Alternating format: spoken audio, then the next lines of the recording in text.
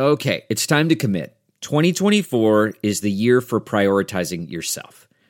Begin your new smile journey with Byte, and you could start seeing results in just 2 to 3 weeks. Just order your at-home impression kit today for only $14.95 at Byte.com. Byte clear liners are doctor-directed and delivered to your door. Treatment costs thousands less than braces, plus they offer financing options, accept eligible insurance, and you could pay with your HSA, FSA. Get 80% off your impression kit when you use code WONDERY at Byte.com. That's BYTE.com. Start your confidence journey today with Byte. This episode is brought to you by Philo. Do you love TV? Do you love saving money? Then Philo is your solution. Philo has shows, movies, and live TV for just $25 a month. You can even try it for free with their 7-day free trial. No contracts, no commitments, no hassles. Just a better way to watch TV. Never miss a minute of shows like the hit docuseries Where is Wendy Williams? Or classics such as Friends. If you can't get enough TV, then there's no better way to watch. Philo has more than 70 channels like BET, MTV, and AMC. And the best part? You can try it yourself with their 7-day free trial. Sign up today at philo.tv/poppods. That's philo.tv/POPPODS to get 50% off your first month. Welcome to another edition of the Talking Metal Podcast, home of all things hard rock and heavy metal. I'm Mark Striegel, host and producer of this show since 2005. Now, let's get things started with the Talking Metal theme song, written by Rob Halford, Metal Mike, and Roy Z. Communication,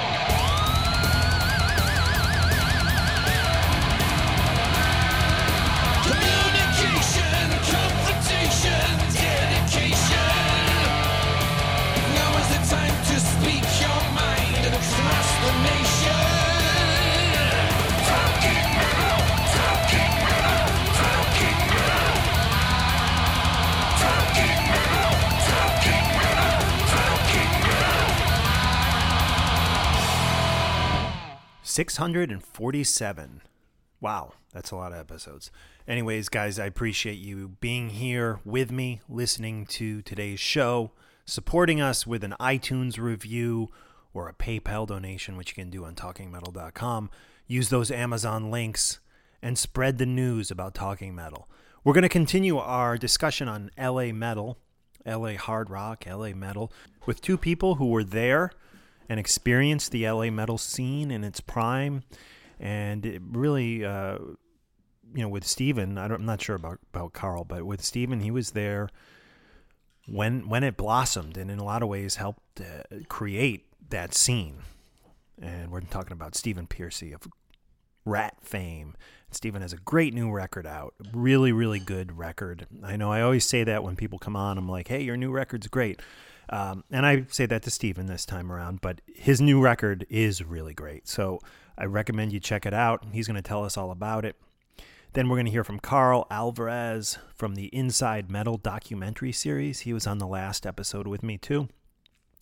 And this is great. I mean, Carl goes through 5 kind of moments in time that he experienced being a part of the LA metal scene. You know, stories about Axl Rose and Motley Crue and Rat. So stay tuned for those great stories as reported by Carl Alvarez, who is one of the producers on the Inside Metal documentary series, along with Bob Nalbandian.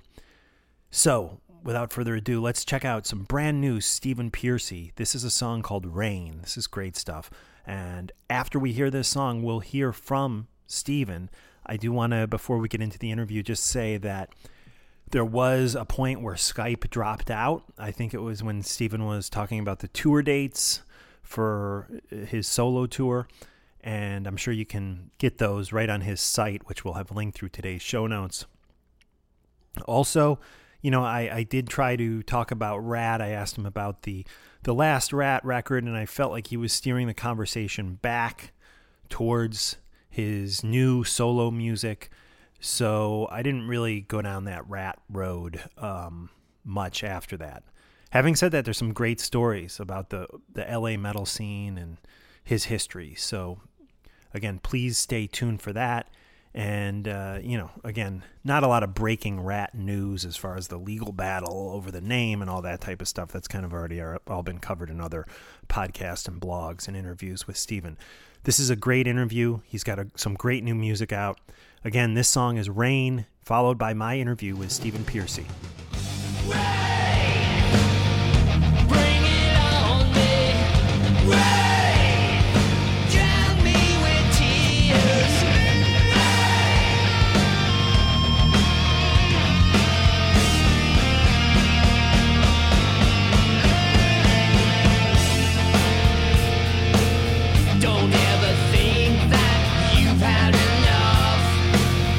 Life can be hard, life can be tough.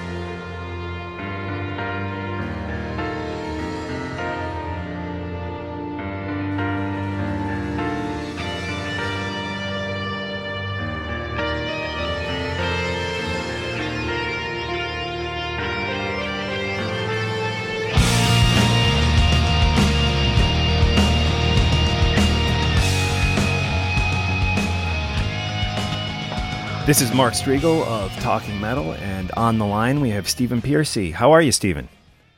I'm great. How are you? Good. And I wanted to let you know that I got an advanced link of the new solo record, which comes out on the 27th of January. It's called Smash, and there's some really great stuff on this album. I was very impressed with the songwriting. A lot of diversity too. Let's talk about that. Obviously, you weren't going for a specific musical style on this, I don't think, because there is a lot of diversity, as I said. Is that safe to say? Very safe. We it was a deliberate thing to make sure this record was very diverse and was, hit elements of light and dark and ups and downs, and yeah, it had to go that way. I didn't want it to be just a normal rock record that people seem to think you just throw out there, I can write records all day long and throw them out there and say, here's a record, maybe have one or two good songs, but this one we really wanted it to be 110%. And it's been a little while since you've had new music out. Have you been working on these songs for years now, or did they all kind of come together pretty quickly? How'd the songwriting process go for this album? We've been working on this. It started out as Sucker Punch, and then it turned into Smash. And then I was approached by Frontiers Music, and then I really changed tracks and said, okay, the record's Smash, let's get writing. and we must have had like 20-something songs ready to go, and the ones that we thought were going to be the charms, we started on them, and they just said, put that away. I'd hear another riff from my guitar player and go, nope, this is the song we're working on now. Right. So this is a process of making sure that we had this diversity, and I think we achieved that. Absolutely. I mean, I hear songs that a couple songs that maybe sound like they could be Rat in the style that they are, but other songs like, I mean, Shut Down Baby, for example, to me, that's like a real classic rock, almost Zeppelin-esque Humble Pie vibe about that. And then a song like Rain, which, when that piano comes in, I was just really kind of taken back by that. That's a really great kind of addition to the song. Is who's playing piano on that? Mike, our bass player, the engineer. And yeah, that song in particular, I wrote that song about my daughter, and there's some, like I've said before, I'm glad there's a lyric sheet. It'll be the last time I put one in there, but this record really needed it. Okay. Because, people really won't get the gist of what I'm talking about, because I'm not all over the place, because as the Smasher character looks on the cover, I wanted the record to have that kind of, that realm of, dark, light, diversity, interstellar, space-time, think about some things, that I'm not necessarily talking about relations. They could be talking about an apparition or a ghost or a spirit or nice. So there's a lot going on in there. There's a lot going on. But we definitely wanted to incorporate some things to make it different, not expected. People were probably expected me just to give them a record full of rock records and rock songs that are all fast and this and that and girls and this. And I'm like, no, not this time. Cool. Cool. Yeah. Excellent sounding record. Some really great songs. Now you've mentioned we did this and we did that. Can you go through who the we is, who's on this record with you? Well, collectively, the lead guitar player, Eric Ferentinos, and I wrote most of the material. One song was the first song was co-written by myself and another guitarist who was in my soul band. But when I say we were all in these sessions together, from Greg, my drummer, to Matt, bass player, engineer, producer with me, mixer, Eric, same thing, helped with the co-producing a bit. And, it was like an all-for-one thing. We wanted the best thing for this record, and we all put our 2 cents in. And, granted, if I had the final say, if there was a better idea, or, somebody came up with something, it was entertained. It was pretty much a group kind of a thing. And it worked very well for this record, because you think you have all the answers. Well, that's why there's producers. You don't. You always, And so it's nice to have somebody to bounce off, and who better than the guy you wrote the song with, Right on. Cool. Yeah, so it was a good thing. Nice. And this album also reunites you with Beau Hill, I guess, slightly at least. What's Beau's involvement on this record? Well, Beau Hill, one of the first songs I did, which got the attention of Frontiers, was I Can't Take It, which I had written, well over a year and a half ago or so, and it was just such a good song. And he mixed and mastered that, and I was like, I can't get rid of this song. This song has got to be heard. And the fact that I mentioned Smash in there is where I got the title. Okay, cool. And I kind of it kind of directed me in a way to how this record was going to be presented. I didn't want it to be again, this basic rock record. And we couldn't get Bo to finish the record, you know, to get involved in the completion of the record. He I think he was out of the country or something for a while. Tried to pull in another producer. Well, was out of the country. So I'm like, okay, we know what we're doing, you know. Right. We can get this done ourselves. We've been doing this too long, you know. Let's go. And we did it. You know, we did what we wanted. Cool. And once again, you did a great job with it. And I hope everyone gets a chance to hear this record, Smash. Again, it comes out on January 27th. And, you know, there's a lot of news about Ratt that we're hearing.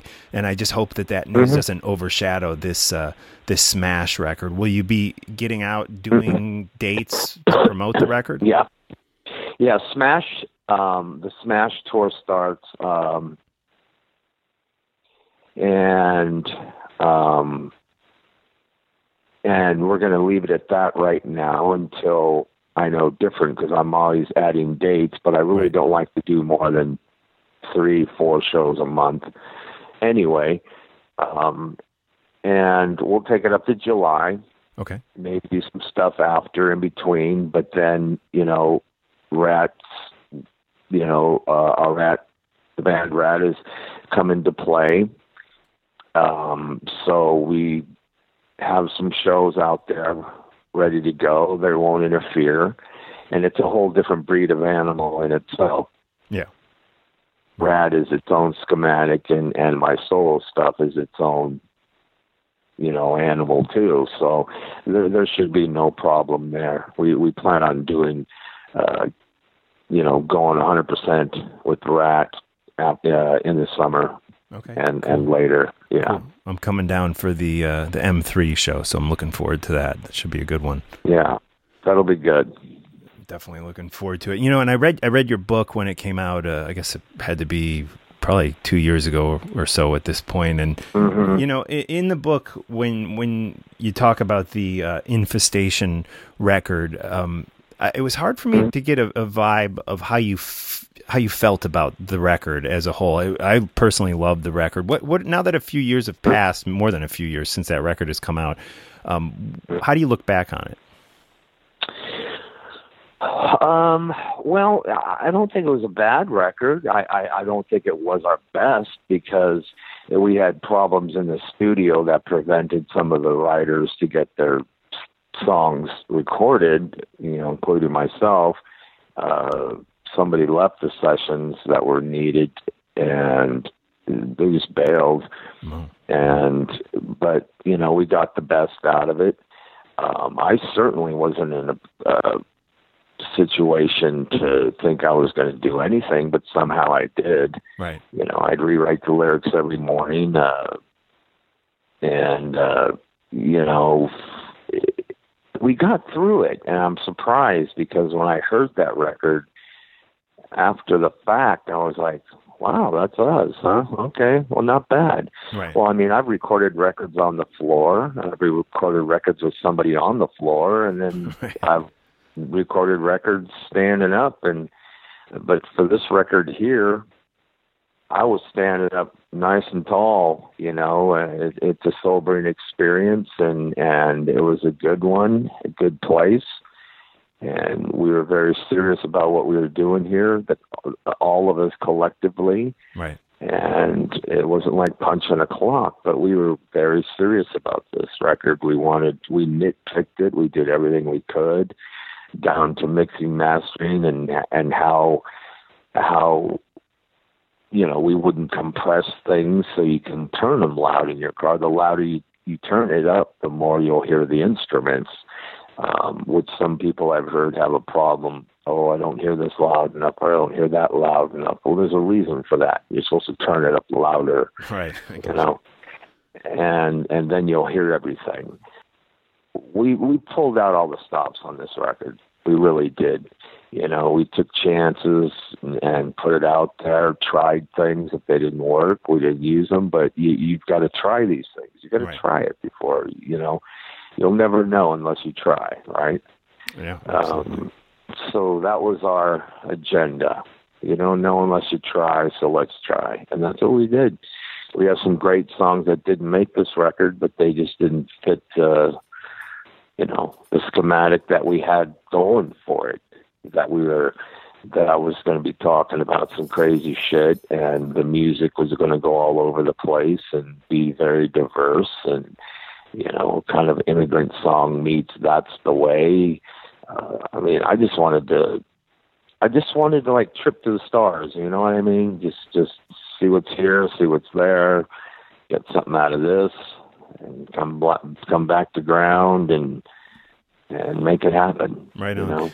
Do you listen to a lot of different styles of music? Oh yeah. Oh yes, a lot. To name a few, God, my daughters turned me on to some of these younger bands that are very cool.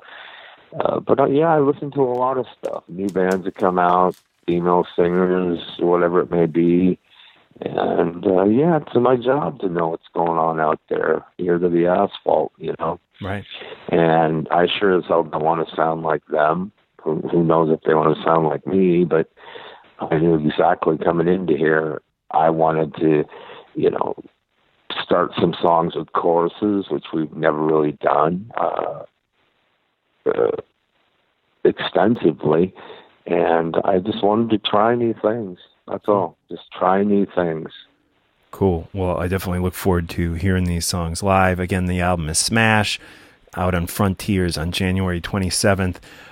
Just a couple more questions, and then I'll let you go. I back it to your book, which, again, I really, really enjoyed. You had some great stories in there. One I wanted to touch upon, Rodney Dangerfield, and I've heard Robin, back when Robin was with us, mention Rodney Dangerfield in an interview too. How did you guys get to know Rodney Dangerfield? I mean, it seems like kind of a bizarre combination. You guys hanging out with him, partying. Yeah, I don't know how we met him, but I know he was, when Robin and I were staying at the Sunset Marquis, this hotel in between tours, he lived under Robin below in this building. And, both of them were partying. Robin probably had the loudest party, and he would come down in his pajamas and harass him and stuff. And we'd kind of get a kick out of that with Rodney. So that's as much as I know about Rodney over there, but we would shake it up wherever we went. We didn't care, That was another motto of ours. We don't care. We do what we want, And another thing in your book, Stephen, that I got a kick out of was the stories about your relationship with Van Halen, the band, Eddie, and I think you sold him an amp, I believe it was, and back in the day. Yeah, you hung out with those guys backstage when they were still playing the club scene. And one thing I never really understood about David Lee Roth specifically, and I just wanted to get your take on this, was, he came out of that same scene that you guys came out of a number of years later. And even after he was kind of a superstar, he seemed to still go back and embrace the Sunset and the Hollywood, Sunset Boulevard and the Hollywood rock scene. But yet in public, when it came to like talking about the bands that followed Van Halen out of that scene, like you or Motley Crue, like Rat or Motley Crue, he always seemed to kind of either change the subject or in a lot of ways talk down about the bands that followed them out of there. And why do you think that was? I mean, because it seemed like when you guys would hang out with him, he was cool with you guys, but when he got with the press, he tended to kind of shoot you guys down. Well, I don't think he necessarily shot us down. They're the kind of band that they don't want competition when they play. They want, just a band to play with them. And it's ironic because Rat a few years back just played this huge festival opening up for them. And the same with Aerosmith in Sao Paulo. We opened up for Aerosmith and never thinking we'd play with them. But me meeting them back in the day, like 78, just before they were getting signed, was a crazy thing because I was a guitar player and I wanted to meet Ed, and he found out I had some Vox amps and he needed he needed one, so I happened to have one, and we just had created a relationship, and then I started bringing people up there to hang out with them, go to the shop, and just became friends, and been friends ever since, Wow. But I learned a lot from them, even the fun and games and how to take control of your shows and the opening acts and I mean, look, a lot to be said for that band. They pretty much got the whole thing kick-started, the LA scene, Right. They really did. And and then you started getting the Iron Maidens and the Judas Priests and all these other bands. And then it kind of stir-potted into this, hey, there's a new scene going on, and it just so happened in Los Angeles that our influences created these bands, Rat, Mottley's, and, Quiet Riot, I believe, was already back then, too. Right. But Van Halen pretty much opened the doors for a lot of bands and to be creative, to be themselves, and the rest is history. We took over from there, and as soon as the bands like the Mottley's and the Rats started getting popular and stuff, then all of a sudden, out of nowhere, there were 50 million of them. Right. Was there like a point where, I mean, because you Van Halen, sure, they kind of maybe started it, but in a way, it was, I was a kid in the Midwest at the time, and when I heard about Motley Crue and Rat and was digging you guys, and I was seeing you guys sold out at the Rosemont Horizon on the Invasion tour and stuff, my plan was, you know what, after I graduate high school, I'm going to go to LA and become a rock star, which I think there were probably, a million other kids who had the same dream, and it was because of you guys, that we had this dream. Mm-hmm. But was there a point that you just kind of shook your head and had to say, this is just too much. The scene is overpopulated and it's over. Of course. Yeah. It got oversaturated, and by that time we were still off and running. We were on the road doing arenas for so many years, so like 88, 89, and these new bands were all coming up, and sure, we had some of them open for us, the Queensryches, Poisons, and it's funny you say that because Poison never mentions us giving them a big break at all. Right. And if it wasn't for us, they wouldn't have been, got out of the gate. Here nor there, but we were just still off and running. We didn't think much about the LA scene, but when we'd come back, we'd go, who are these? What the hell's going on here, You had like 50 million more bands on the strip, Right. Fighting for their flyers, put their flyers up. I go, we weren't like that back then. Yeah. Yeah.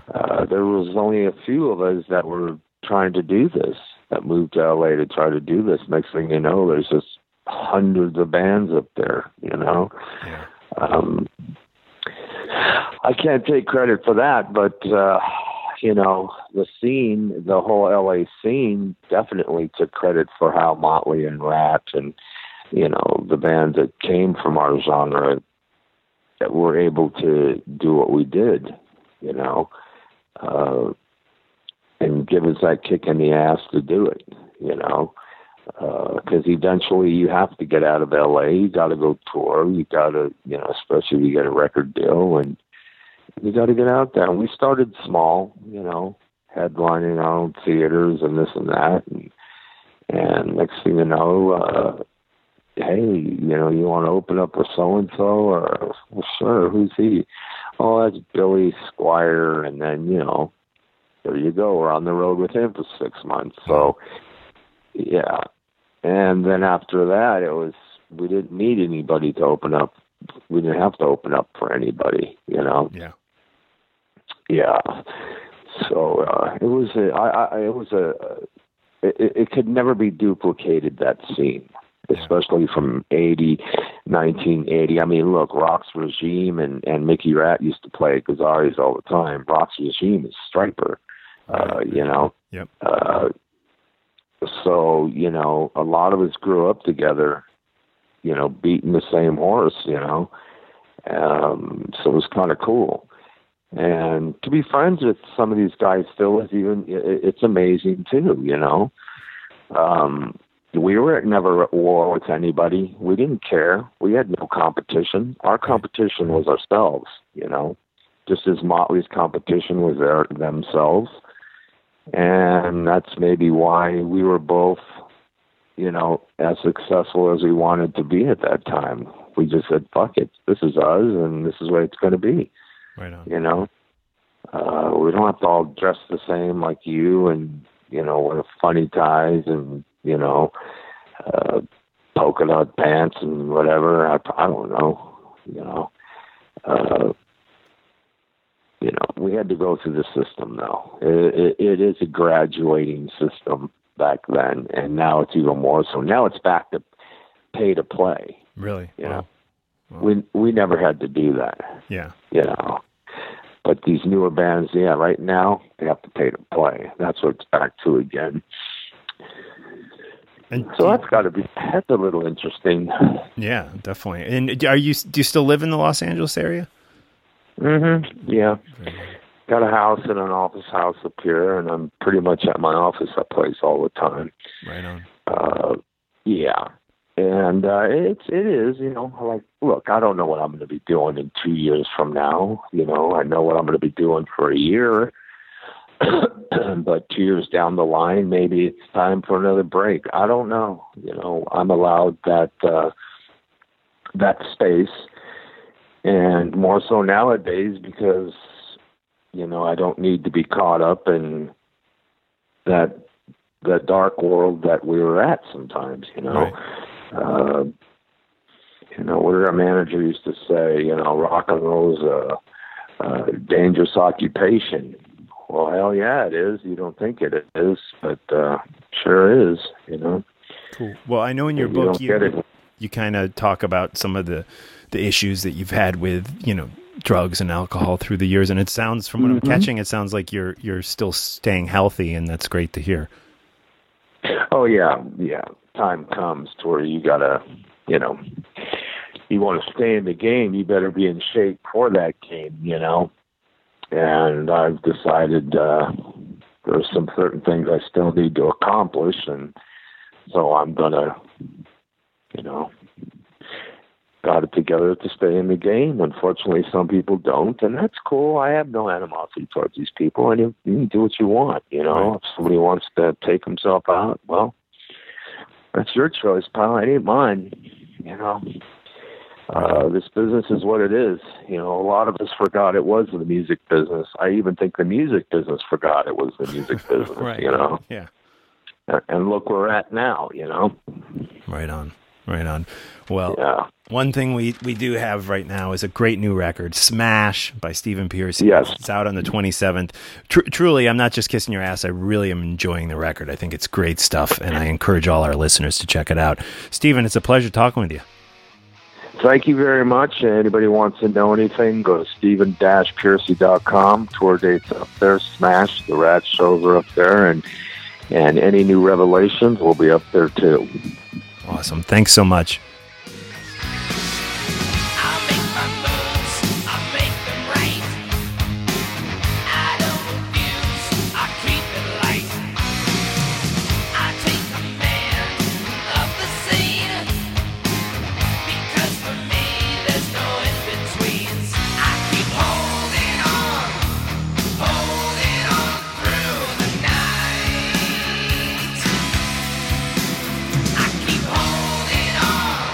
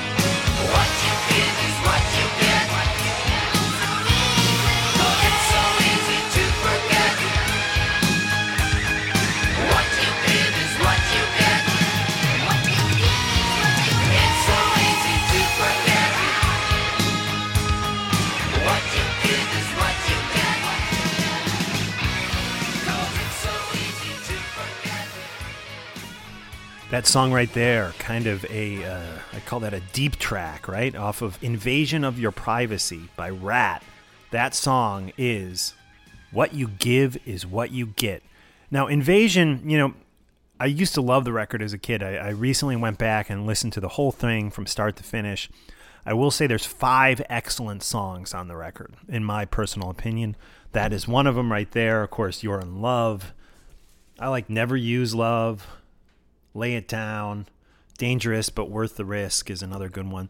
There's some good songs on that record. There's a couple songs that I feel drag it down a little bit, which makes it not quite as great as Out of the Cellar, which to me was a perfect record all the way through.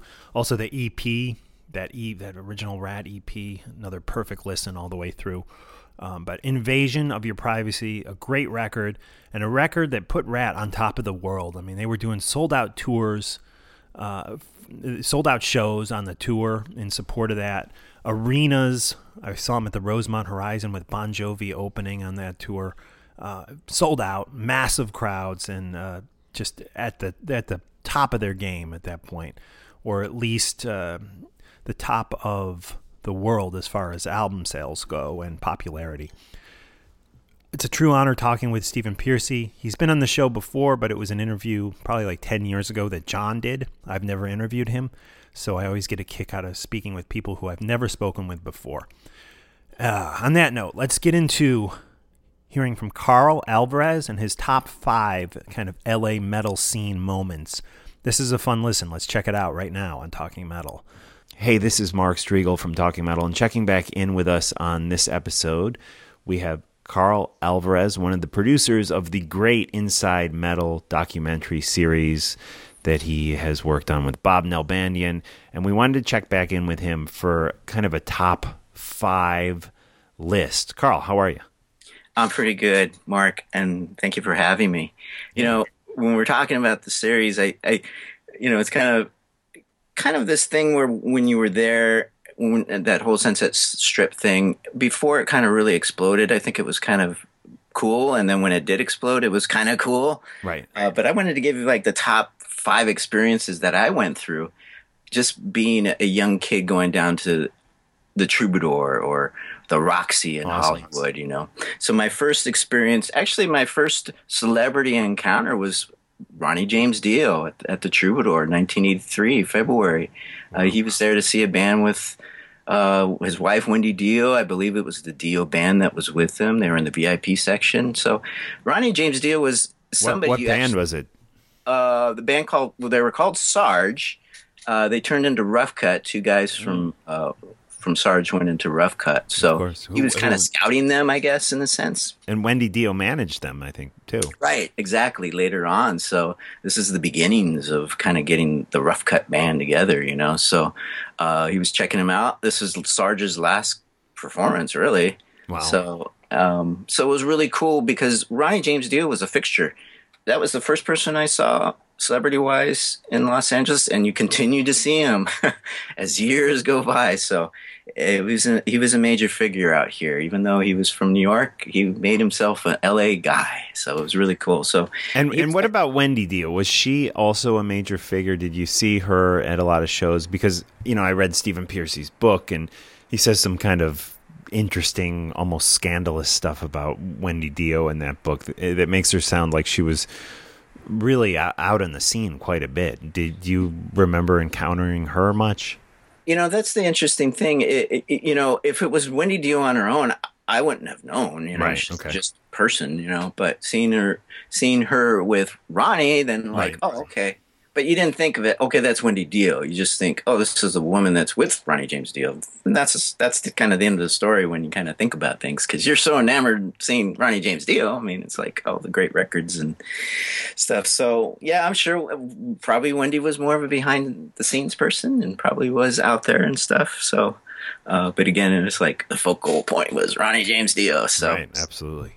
So my next one is seeing David Lee Roth at the Troubadour, who he actually did frequent a lot the bar there at the Troubadour and watch bands. I mean, he was kind of notorious for doing that. Very low key. You'd kind of have to know him maybe, and once you would see him, oh, there's there's David Lee Roth. So this is kind of right after the US Festival. I think maybe 2 weeks after the US Festival, which kind of was still kind of going through this thing with David Lee Roth was like drunk singing on stage, and it was just kind of this outrageous kind of show, and this big show, obviously this big platform show with the US Festival. So seeing him at the Troubadour, that was pretty trippy, you know, just because you just kind of could associate Van Halen, big, right, untouchable. So there he is. And was this like a metal show? Like what type of band was? It was Black and Blue was headline. Okay.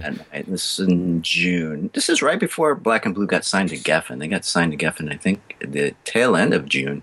So David Lee Roth at the Troubadour at a Black and Blue show. You spot him there, and like, is he? Do you remember? Is he like really taking in the band? Is he just kind of schmoozing? Like, what is he doing there? I think he was a regular fixture there. So he's kind of like probably drinking, looking for girls, type of thing. Yeah, you know, I think he was keeping the low profile thing. But, you know, for him to come into the Troubadour, it's kind of like, I'm here, I'm at home, I'm hanging out. It's not some sort of thing where I'm David Lee Roth and the doors burst open and here's David Lee Roth. It was not one of those situations. So it seemed like he liked to keep his low profile, but he was David Lee Roth. So I don't know how much he can keep a low profile. Right. That explains. That was like 83. You're talking like June of 83. Yeah. Wow. So one thing, you know, and I know you have a couple more you want to get to here, a few more. But Roth, the thing I always found fascinating about him, because I've read Stephen Pearcy's book, I've read The Dirt. I'm trying to think. There's been other books. Vince Neil's book that he wrote. It appears that Roth, who publicly at that time, and it would always bum me out because I loved Van Halen, I loved Motley Crue, I loved the LA scene, you know, even though I wasn't living in that part of the country, that scene was all of our scene. You know, we felt connected to it even if we were on the other side of the country. But Roth, it always bummed me out because Roth would always kind of downplay and talk down the bands that followed Van Halen, like Quiet Riot and Rad and even Motley Crue, but yet it seems like behind the scenes, not in the public eye, he was kind of embracing it. And what the story you're telling me about him being there and kind of being low key kind of fits in with that he embraced the scene even though publicly he was kind of denouncing it. Did any comments on that? Oh, yeah. Well, I can bring up a good kind of footnote to that. If you watch Pioneers, the first episode, there's a drummer by the name of Stephen Quatros who played in a band with Tony Cavazzo and Carlos Cavazzo called Snow. Right. And he was in a band during the Van Halen club days to where they opened for Van Halen, and Van Halen came into the dressing room or into the club, sound check, didn't say a word to anybody. They were just into their own world. And, you know, I think they took that game plan like a kind of a marching lieutenant, military outfit to where, yes, they were part of the scene. They were very much a huge part of the scene, but associated with bands, no. And the competition, we annihilate the competition. So I'm sure they had that mentality, especially David Lee Roth.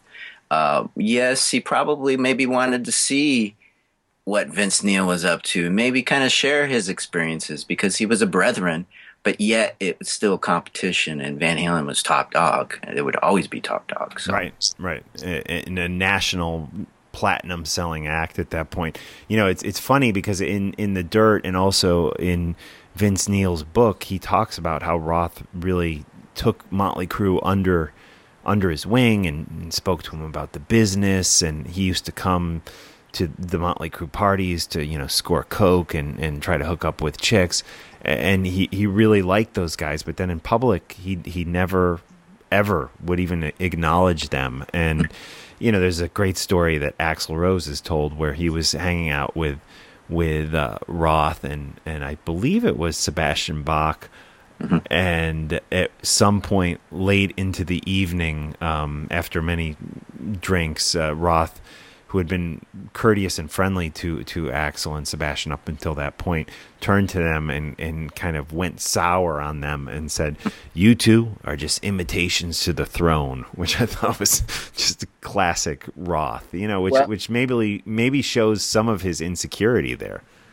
Well, I was gonna say David Lee Roth's probably inspiration. I mean, is probably Frank Sinatra, in that sense. Yeah. And everybody else was probably a Frank Stallone, some copycat to him. Mm-hmm. But they were all kind of the same clan, so it's like it's a strange relationship. But I'm sure David Lee Roth kind of was chummy, but yet he knew his place in rock and roll, and he was the Mick Jagger, and everybody else was not Mick Jagger. I guess. Right on. Cool. Carl, what else do you got there for us? All right. Next experience. In 1983, at the end of it, when all the bands got signed, I remember going to this club in the Valley called the Country Club in Reseda.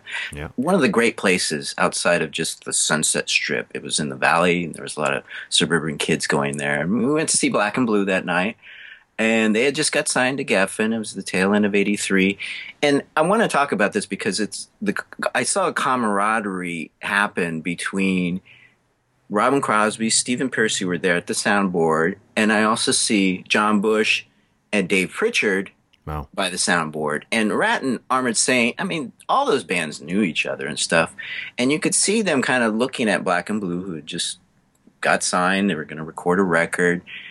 Rat had already gotten signed. The record wasn't coming out. They were recording it. Armored Saint was on the brink of getting signed to Chrysalis. They were only a few weeks away from getting signed. So it was an interesting time to see these other bands check out the competition, right. The camaraderie, kind of all coming together, and also kind of seeing like a year from now, all these bands' lives would change. Some of them got the big tours, some of them got the big sales, some of them didn't get the big sales. But Ground Zero, it was cool to see this thing happening. All those people. I mean, for the listeners who might not know, I'm sure most of you know, but of course, Black and Blue included Jamie St. James on vocals, just a brilliant singer who went on to do a record with Warrant, and of course Tommy Thayer, who has been with Kiss now for, I don't know, at least 10, 15 years at this point, right? Yeah, 2002, I think he joined officially. But these rock dudes that were going to take over the world, and it was right before they were going to take over the world. So that was a really kind of cool thing to see. Awesome. So that's my third experience. My fourth experience is seeing, this is 1986. So fast forward at the Troubadour. We used to go see this band called Snare. The lead singer in this band was Mike Howe, who went on to sing for Metal Church before that and in Heretic. But his early band was Snare, and they were opening for a band called Hans Naughty, which came down from San Francisco. And they were kind of a glammy rock band, but I think they couldn't find – they were very popular in San Francisco, but they came to Los Angeles really because it was obvious it was a glam era at that stage, Right. But for some reason, I don't know, they were either through associates, they were friends with Axl Rose. And I remember Axl Rose introducing Hans Naughty, we were upstairs, and then Axl Rose came upstairs and watched the Hans Naughty show, but – this is about as close as I ever got to Axl Rose. He was probably 2 shoulders away from me, and he had his white leather jacket at this time. Guns N' Roses record wasn't even out, and he had people around him. You knew, they were onto something, and these weren't, just hanger-oners. These were, maybe players in the scene, in terms of the scenesters or people, but you could tell there was a sense they knew that Guns N' Roses, and they knew Axl Rose's star power even back then, he was a star. He had he gravitated people towards him in that sense. So, I remember that, just seeing Axl Rose and going, this guy's something. I don't know what he is, but he kind of had that aura around him even back then. So, wow, it's interesting. And my last experience, top 5, and it's not the most compelling thing, but it's an interesting thing for me because it was kind of my first experience seeing. It was a show at the Roxy. It was Rat, Black and Blue, and Armored Saint. April 1st, 1983. Great show, great bill. I felt like that show in particular was kind of like metal was coming together. It hadn't broke to the masses yet, but it was going to happen, you know. And I remember seeing Pete Holmes from Black and Blue, the drummer, talking to Gonzo Sandoval after the show, and I think it seemed like they were meeting for the first time. It's like they played together maybe before that, but they were kind of like bonding as drummers in front of the Roxy, and this is when Pete Holmes was going through his looking like Tommy Lee phase. He had the platforms on and the whole leather garb and the spiky hair. It was cool. And then you got Gonzo, who was Gonzo, of course, and just seeing them share that. And I think years later, they still became friends in terms of being drummers together and kind of carving out the scene. So it was cool to see those types of things happen in Los Angeles. So I just wanted to share that. No, that's a great list. That's a great list. And thank you for sharing that with us, Carl. Again, Carl's documentary series, I would call it, is called Inside Metal. The episode 2, the latest edition, is The LA Metal Scene Explodes. We'll have it linked through today's show notes. Great stuff, Carl. And let me ask you, I know you are in the Huntington Beach area, I guess, now, but where did you grow up? It's obviously somewhere around Los Angeles. Well, I grew up in Redlands, California, which is 60 miles east of Los Angeles, and we didn't have cars. I talked my friends into driving to LA, and I told them this is going to be a great experience, and it was, and they latched onto it, and it was like a ritual for us for, I think, 83, 84, of going down to Hollywood and being young kids and embracing the scene, not so much trying to be radically different, but there was something there, and it was cool. So, yeah. And I'm assuming you were under 21 at that point. I mean, what was the drinking age 18 at that point, or was it 21? It was 21 by then, but I'll tell you a funny experience real quick. I was 17. One of our favorite bands was Black and Blue, and they were endorsed by a Dutch beer company called Grolsch. Okay. So during the show, they had this big plastic bottle, Grolsch bottle, filled with beer. And they would pass it around the audience, and we would drink this. Now that would never happen now. It's so I'm politically incorrect, but that was probably my first drunken in a club that served alcohol, and we're drinking, and we're minors. Yeah, wow. So that was quite an experience. So 17 years old, that was a good time for metal. And were most of these shows like all age shows, all ages? Almost all were all ages. I was kind of always bummed because my dad lived up in the Bay Area, and I always wanted to see Y&T. Yeah. And I wasn't old enough. At 16 years old, I think you had to be in the Bay Area clubs, and I was 15. I'm like, Y&T is my favorite band. Earthshaker, come on. Right. But down in Hollywood, didn't matter what age you are. You just had to check your ID. Well, of course, they knew you were young and stuff, but yeah, so it was a good time. Good stuff. Carl, thanks for joining us again on Talking Metal, and please keep in touch.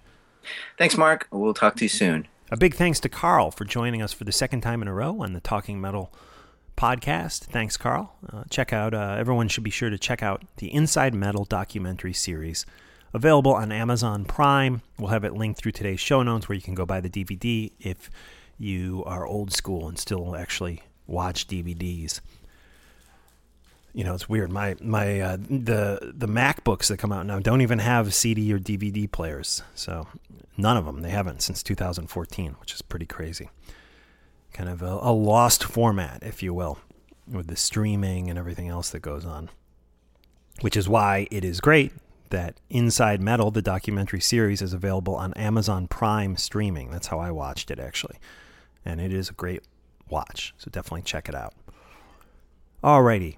On that note, we're going to end today's podcast. Again, please keep in touch with us on Twitter. I have 2 Twitter accounts. They're both linked through today's show notes. Talking Metal is one. Striegel is the other one. Please follow me at both. And connect with me on Facebook, too. Alrighty. And there's also an Instagram account for Talking Metal now, too. All right, guys. This is Rat, Tell the World. Going way back. I believe to way back to like 1981. Tell the World by Rat.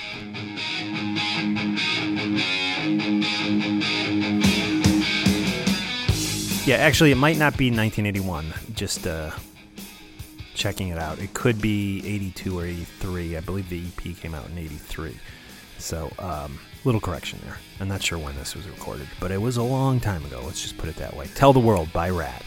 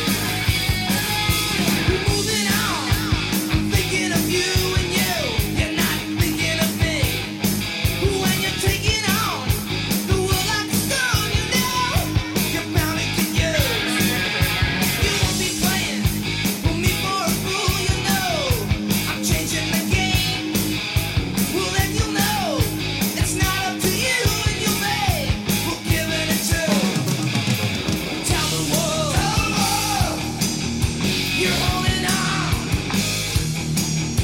and tell the world.